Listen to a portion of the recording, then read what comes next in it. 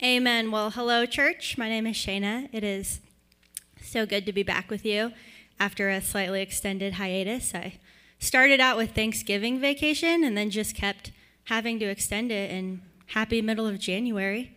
So I hope you all had a great everything that happened in between Thanksgiving and now.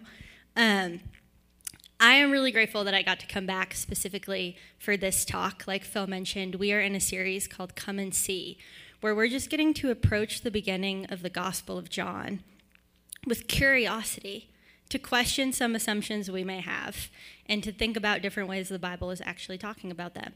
And tonight we get to talk about anger, which I think is really cool because I actually have a very complicated relationship with anger, so I'm excited to study this with you. I am what some people call a fiery person. I have been known to storm about and rant in anger. I'm very confrontational. I got my first B in college because I told my professor in forms of words that he could basically go stuff it. So anger and I are very familiar. But also, I am somebody who has been a victim of violent anger, and anger scares me. And so I don't really know always what to do about the emotion or how to handle it when it comes to the creator of the universe. So I'm pumped that we get to do it together. And wherever you're at with the emotion of anger, if it is something that you love, it is something that you are scared of in yourself or others, I just hope you know that this is a safe space for you and that it's okay to feel that way and to be here with us tonight. So we just last week were talking about where Jesus turns water into wine, which is a super fun story. So we're going to have a dramatic shift immediately after that, and we are still in John 2, so if you all want to open up your Bibles or your apps, we'll also have it on the screen, but I always think it's cool to open up yourself so you can kind of see what's before it and what's after it. And we are starting in verse 13. If you're in the NIV, it's the section called Jesus Clears the Temple Courts. When it was almost time for the Jewish Passover, Jesus went up to Jerusalem. In the temple courts, he found people selling cattle, sheep, and doves, and others sitting at tables exchanging money. Basically, what you need to know here is back then, the temple was literally where God's presence existed. It lived in the temple, and the temple was where people went to go be with God. It wasn't really like it is now, where God is everywhere and we can pray whenever we want, wherever we want. And in the temple, only Jews could be there. Jews were God's people, so they could go in the temple and no one else could. So the temple courts, the area around the temple, was the only place that non-Jews could go to worship God. And so when they're saying here that there's all these people selling things and trading things, basically what they're saying is a place that was meant to be a worshipful prayer space is now this bubbling, happening marketplace. It's kind of like if you walked into a church and it was actually a mall and you were like, wait, what? That's basically what happens to Jesus. So he, as in Jesus, made a whip out of cords and drove them all from the temple courts, both sheep and cattle. He scattered the coins of the money changers and overturned their tables. To those who sold doves, he said, "Get these out of here. Stop turning my Father's house into a market." His disciples remembered that it is written, "Zeal for your house will consume me." So a super fun fact just about that little section is that it's actually the passage in the Bible that has been most used to justify Christian violence over the centuries. So the Crusades, that passage was a big part of it. So we should probably talk about that, right? Is Jesus whipping people? Is that cool? Is it okay for us to be violent? My answer is no, and I would like to tell you a couple reasons why. So first of all, back in the Roman court, because this was Roman times, Roman soldiers were allowed to be very violent. They could do whatever they want. But outside of them, violence was not cool because the Roman government really liked its power, and it was constantly afraid that there was going to be some kind of uprising that would cause problems. So if there was a man who started pulling out intense whips and whipping people and causing this whole scene, number one, people would have fought back, right? Nobody likes to just get whipped. Number two, the Roman guards would have shut that down immediately. But we don't see a single thing about that in this passage. So what that actually tells us is that rather than Jesus being this like big, scary, buff dude with these like metal whips beating people, really he's more like some crazy man on the corner. And these whips that he made, what would have been available to him were like some cloth and some wicker. So he would have looked more like a crazy guy waving things at animals and people, being like, shoo, shoo, shoo. And so nobody came at him and stopped him because like he didn't really look like a threat so much as he like kind of looked like a lunatic. So was not being violent. But also there's like another reason that we can see that Jesus wasn't being violent. Because Jesus' violence and like exactly how he's responding to the situation is not the point of the story. It can be really dangerous sometimes when we're studying the Bible and we just look at one passage because we can kind of like forget everything else that's around it. But this is the only passage in the entire gospel where Jesus shows any kind of aggression. Outside of this, like, we all know, like, Jesus allows himself to be led to the cross and tortured and murdered. When Jesus' disciples try to violently stand up for him, he's like, no, please stop. There's, like, actually a pretty good argument in the gospel that Jesus is a pacifist. So we can't take this one passage and think that that's what it's talking about. Actually, I think that's what it's talking about kind of ties into where we've been in the series so far. So if you were here our first week, Phil taught us about how when Jesus sees us, he calls out and sees the best in us. Not the worst, but the best. And then after that, he got to teach us about water into wine and how Jesus wants us to have goodness and wants to celebrate us and he wants us to be happy. And those are like so good and so true. But then immediately John does this like crazy temple scene because he wants us to know that like Jesus is not somebody who's just here to make us feel good about ourselves. Jesus was somebody who came on a serious mission, and that mission includes seeing the best in us and wanting good things for us and wanting us to be happy, but it's also so much more than that. Jesus' mission is about reconnecting people with God. And so when he comes to the temple and he sees that like nobody can worship in the temple courts and only Jews are able to worship because the space that non-Jews could worship is now a like strip mall, he gets really, really, really mad. And this is where we come to the chalkboard today, because I think that there's a lot of weirdness in Christianity about like God and anger. And so we're just going to kind of lay out some assumptions and talk about it a little bit. And I like pre-started it because I felt really nervous about trying to draw straight lines on live camera because you can't like, pause it and take it back. So sorry about that. Okay, so option number 1, we've got the God of wrath, right? Oh no, my pen. Well, we might just have to pretend we can read this. Yeah, this is where you get to see what the God of wrath would be like, where he's someone whose chalk marker didn't work. So the God of wrath, right? And this is like the God that a lot of us have heard about if maybe we grew up in the church. And so he's the God of condemnation. I can spell this word. Let's see if I get it right. Oh yeah, there we go. Condemnation, hell, the Punisher.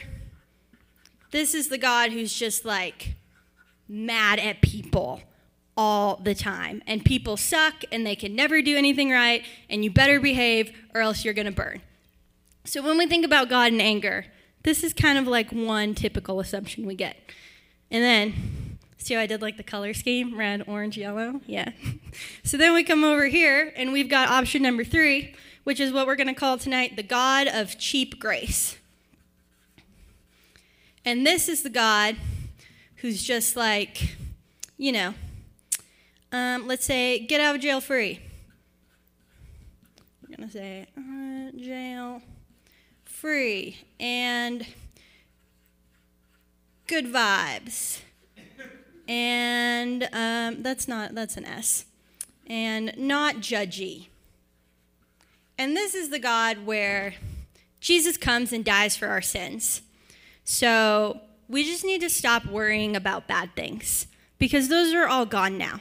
So really we can just kind of like do whatever we want because sin doesn't matter and it's okay. God just loves us, and God wants us to be happy. And neither of these things are entirely false, right? Like neither of these things are common ideas that we have about God because we just pulled them out of thin air. They're just things that come up in the Bible that when we overemphasize lead us to this like wild idea of God that doesn't necessarily line up with the truth. But here in this passage, we get to learn about what I like to call the God of redemption, which is another long word that I can usually spell right. God of redemption. And this is a God who shows redemptive anger. And redemptive anger is anger that is not meant to condemn, but anger that is supposed to lead us to redemption.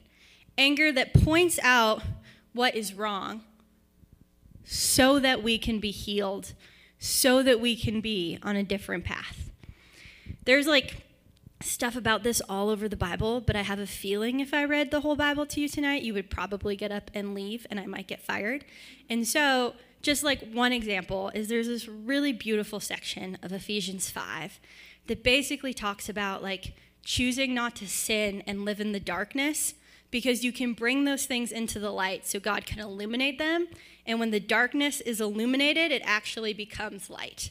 And what that is talking about is this way that God can call out brokenness in us and heal it and make it beautiful. I like to think about like, so after I became a Christian, I kind of got like on this high horse. I was still making a lot of really, really bad choices. Don't get me wrong, but I stopped making like the typical college bad choices. And then I was like, oh, I'm so great. I'm so holy. And I would just like call people out and be like, oh, you're going to that party? I don't think you should do that. You know, I don't think that God would approve of what you're doing right now. And it was always in a really snooty, non-loving way. And finally, somebody called me out. They sat me down. They were like, hey, Shayna, like, I get what you're going for. And I think it's like really cool that you quit drinking. That's so great. But do you think that when you're a jerk to people, maybe it doesn't actually make them want to come to church with you? And I was like, what? No, I hadn't thought about that at all. But because they called me out, right, because, like, they spoke into my life, they got to lead me, like, into redemption there. And then, like, 2 years later, I got to be a part of training younger students about how to interact with people in a kind way, which never would have happened if nobody ever would have said anything to me, right? I would have just carried on. And so, basically, this redemptive anger is a way that God speaks into our lives to bring about healing. And it's exactly what we see Jesus do in this passage. So we are going to keep going with our reading. Then the Jews responded to him as in Jesus, "What sign can you show us to prove your authority to do all this?" Jesus answered them, "Destroy this temple, and I will raise it again in 3 days."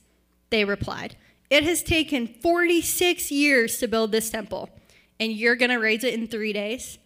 But the temple he had spoken of was his body. After he raised from the dead, his disciples recalled what he had said. Then they believed the scripture and words that Jesus had spoken. So what happens here is the people around Jesus are like, "Hey, crazy man with the like wicker and cloth, like what makes you think that you can kick people out of the temple courts? What is your deal?" And he's like, "You can go ahead and destroy this temple, but I will fix it." And what he's talking about is the fact that when Jesus sees people abusing the temple, rather than kicking them out and saying, "You're done, you messed up, you can never come back," he chooses to become that temple, which is like this motif that we see throughout the New Testament. He chooses to become the thing that is abused so that once again, everybody can have access to the presence of God, including the people that he was mad at. And this whole reference to him dying and coming back in 3 days, the resurrection, is a reference to like the way that he died for all of our sins.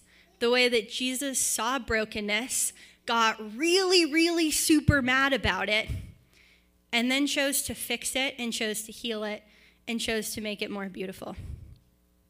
God's anger calls out wrongness in order to bring rightness. And I think tonight I really want to focus on like what we learn about God here. But I also want to touch on what does that look like just a little bit for us. because there is a lot of brokenness in Christian culture that needs to be redeemed. There is pastoral abuse of various kinds. There is misappropriation of funds. There are broken, hurting families. There are people who don't feel welcome at the church because of the way that we have treated them, etc., etc., etc. And I think that when we see those issues, there's like this middle space because, let's talk about what we see in society, right? So we're going to put this on the God of wrath side. Cancel culture, right? Somebody said one thing that wasn't quite right, and now they are dead to me forever. So there's that. And then over here, there's just we'll call it the God of cheap grace side. To each their own. That's not a C. Well, good thing I'm saying it in case you can't read it. And to each their own, just love, which is not a bad statement, but when taken in the context of there's then no room to call out anything that's wrong, can be bad. But in the middle, I think there's this space here. And it's space to do something about things without being condemning. Because when you think about all those terrible things I just listed that happen in Christian culture, they don't happen because nobody knows, when you read those stories of church leaders who have been abusing children for 20 years, it's not that nobody ever knew. It's that the people who knew were too scared to say anything. And I'm not going to say tonight that I know exactly what this middle spot looks like, because I think that there's beauty in taking time before we make things about us to just focus on the character of God. And so tonight I want us to sit with this idea that God's anger is redemptive, that it calls out brokenness to bring rightness because God believes that we can be better. So sit with that for a little bit. And then next week, I won't be preaching, but I'll be around. I also have an email. And if after you've sat with that for a while, you start to have some ideas like Apollo has, you can hear him, about what it might look like to live out redemptive anger in your own life, I would love to hear about that. But please first, before we jump to us, let's just sit with the character of God. I'm going to pray for us. Dear God, thank you so much for today. Thank you for happy babies who make noises. Thank you for this space together. And thank you for the ways that you believe in us and want the best for us. As we continue with tonight, just help us to reflect on who you are. Amen.